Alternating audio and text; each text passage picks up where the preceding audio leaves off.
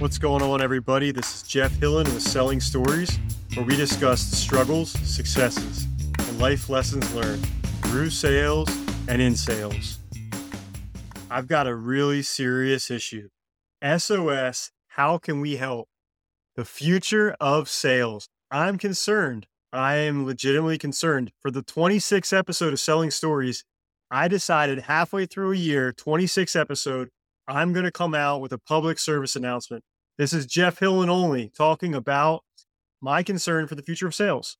So what are the main issues? And depending on what those issues are, how do we solve it? My big thing right now is instant gratification without suspense. I want you to think about this, and you might have to rewind your clock a little bit because things are so much different than they were a few years ago. Can you remember what life was like before same-day delivery? How about life with commercials? I remember watching Are You Afraid of the Dark on Nickelodeon and being left in suspense because I didn't know what was behind that closet door. And now that suspense is gone. The last thing is continuous connectivity. If we have a question, instead of using our head, most likely, we either use our cell phones to go to Google, we ask Siri, we ask Alexa. We are constantly getting answers to questions we have without having to think. So I want you to think about that. In society, we're constantly getting what we want. But in sales, that's not necessarily the case. In fact, a lot of times it's opposite. For instance, in sales, we hear no way more than we hear yes. There's a ton of phone calls that go unanswered. And there's plenty of emails that I know also get unanswered. So all that being said, what is the issue? The issue is instant gratification without suspense. And how do we solve it? Well, first and foremost, I think it starts with expectations. The expectations of getting something instantly is hard to shake. And the fact is, technology is putting so much pressure on us as people to get what we want that when we take a position in sales or we're in sales, it's hard to separate the two. The emotions, the immediate need. I have concerns with my children, the future of sales generation. I'll give you an example. We had my daughter who incorrectly parked her scooter in the garage. I didn't see it and I ran it over.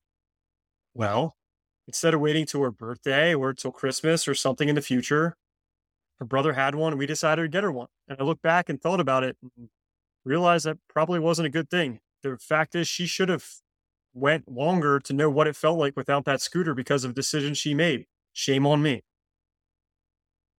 So I'm asking all of the people out there to think about this. If you're in sales, or maybe even if you aren't in sales, what can we do to solve this instant gratification problem? Do we really want to go back to a society where commercials are a thing?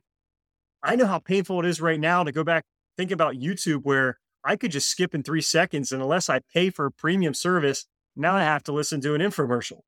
Same thing when it came to music like Pandora. You can pay for a premium service so you can skip all the commercials. So there's this aspect of paying for something which creates less work. In sales, there's plenty of tools out there. I use LinkedIn a ton to put together social media posts on a weekly basis. I'll be the first to say that it becomes difficult to think of topics every day. So what did I do? I started using a tool that's called Upwork, which allowed me to pre-program my tools or my posts, which I would do on Sundays. So instead of waking up every day and trying to scratch my head and think about what am I going to write about today? What type of sales topics are going to just hit me in the brain? I sit there, focused, thought out posts on Sunday and preset them to post up. LinkedIn also allows that for no charge, by the way, which I learned from Ben Tillman. Thank you so much. So I'm going to have on a future episode. I just think it's really important as a society, we think that all things are not necessarily solved by AI. And some of the things that we have at our disposal, in reality, can make our jobs more difficult, not easier. For instance, I was out cold calling the other week with a sales intern, and there was a gentleman we stopped at. His name was Guy. And he was like, "What are you doing coming in the back door of our facility? I'm in the material handling space."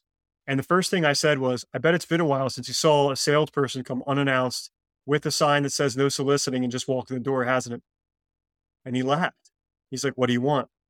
And so we told him, hey, we're out here cold calling, stopping, trying to see if we can earn people's business, understand if there's any needs they have that we can support. What projects do you have? And believe it or not, he had a project that we were able to quote out. And so, again, I go back to the fact of in society, it scares me to know that we think we have tools that can solve all of our problems. Sometimes we don't have a problem. Sometimes the problem comes with work ethic. And sometimes the problem comes with plan and process.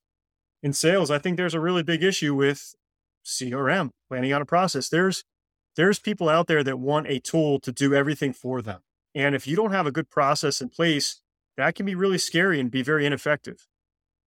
What I tell people on sales is start with the amount of money you want to make. This creates your business plan. If you want to make $100,000, then in the specific industry you're in, is that a really high number? Is that a low benchmark? And what are you going to have to do to earn that? Meaning, what clients or attack accounts do you have that are going to give you that money this year? And one thing I want to make very, very clear is when it comes to writing a business plan, you can have a great customer, but they may not be a great customer for you this quarter or this year. That doesn't mean you neglect them. That just means they may not help you get to that dollar amount that you want to hit for this year. It's a really important item for people and salespeople that don't get that to think about. If I want to make $100,000 and I have 5 clients that are my biggest clients and they're not in the pipeline for any major projects this year, I can't write them down to meet my objective for my income for the year. So going a little further, you have your existing clients and then your prospects, and what is it going to take for them to become clients this year? What projects do you foresee happening? If you can't speak to that and you can't line that up, then you're going to have to do a lot more prospecting and cold calling to get to your number. And then you start looking at average job size. Are you somebody that has $1 million quotes? Are you somebody that has $100 quotes or somewhere in between? How many of those are going to have to close? And how many of those do you have in your pipeline? And if you can't start adding all those numbers up to come to the number you want to make, then you are behind the 8 ball and you have a serious problem. So again, that's a little bit of a tangent I just wanted to put out there for salespeople. But again, what my concern is, and focus of this conversation was delaying gratification. And in sales, we deal with that a lot. People that have an RFQ, which is a request for quote, or an RFP, request for proposal, and they're expecting us to turn something around very quickly.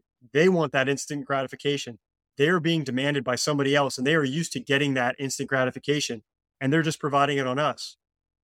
But then they're not ready to make a decision, or they aren't the decision maker, and we aren't asking the right questions. And because we're communicating less face-to-face, there's a lot of instances where we're reading into emails of an RFP or RFQ and not meeting people face-to-face and getting body language responses, or having the opportunity to ask tough questions, such as, what will it take to earn your business? Are there other people that are involved? Is there somebody you've already worked with that has also given you a quote? If you aren't willing to ask difficult questions like those, then there's a good chance you're not going to be very good at sales. The other thing that's come to light more recently is minimum acceptable performance. When I was in school, my parents always felt like 92% was not the same as a 99 or 100. And I used to argue, and maybe this is just my personality, that an A is an A. And I would always think that I would try to do the best I could with the least amount of effort possible. Now, in sales, minimum acceptable performance might be a quota of revenue dollars, or it may be number of calls. What you have to ask yourself is that quota or that minimal acceptable performance, can I do more?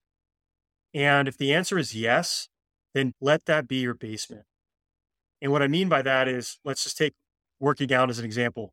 If you're looking at a workout and it says 3 sets of 10 and you do 10 and you think, man, that was easy, you didn't pick enough weight. You have more to give. And again, in sales, too many times people default to, well, this is what was being asked. This is my minimal acceptable performance. This is all I'm being told that I need to be able to do to secure my job for another month, or this is what my company wants of me. That's true if you're just somebody that wants to do okay. But if you want to excel, you have to be willing to push yourself. And my main message about that is make your goals big enough that you'll fail. And I don't think in society we're doing a good enough job. Again, I relate it to a birthday party that's coming up this weekend. I don't have to plan out for a kid's birthday if I'm going to get him something because I have Amazon to deliver today or tomorrow. I have Walmart or I have Target. One of these stores has something that I can get that meets that need in a short amount of time. However, if I have a quota of $5 million and I've waited to the last quarter to put a good strategy together and make the efforts and calls, I'm going to fail. I haven't done the work throughout the year to get close to what that quota is. Why is that?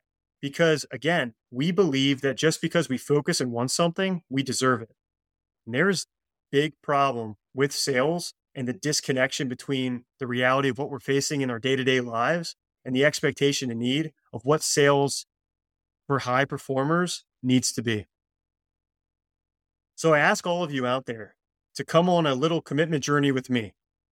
I'm concerned about the future of our sales teams. I'm concerned about our kids and whether or not they have what it takes to be good salespeople.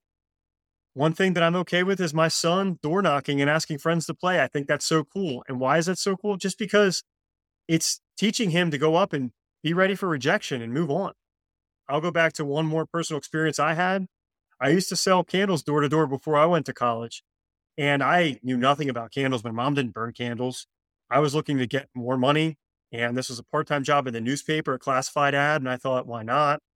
I would get dropped off at a community with a wagon and a bunch of candles. And I would literally go door to door asking people whether or not they wanted a candle.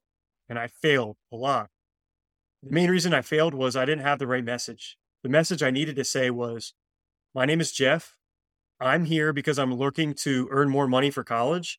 And to do that, I have these candles. Here's one called Love Spell. It smells great. What do you think? And as soon as I broke the barrier of why I was doing this, I wasn't doing it to sell them a candle. I was doing it to make money for college. They would buy for me for that reason. Again, I'm concerned about the people and the future of our sales teams because I learned that in a situation that I don't think people are promoting anymore.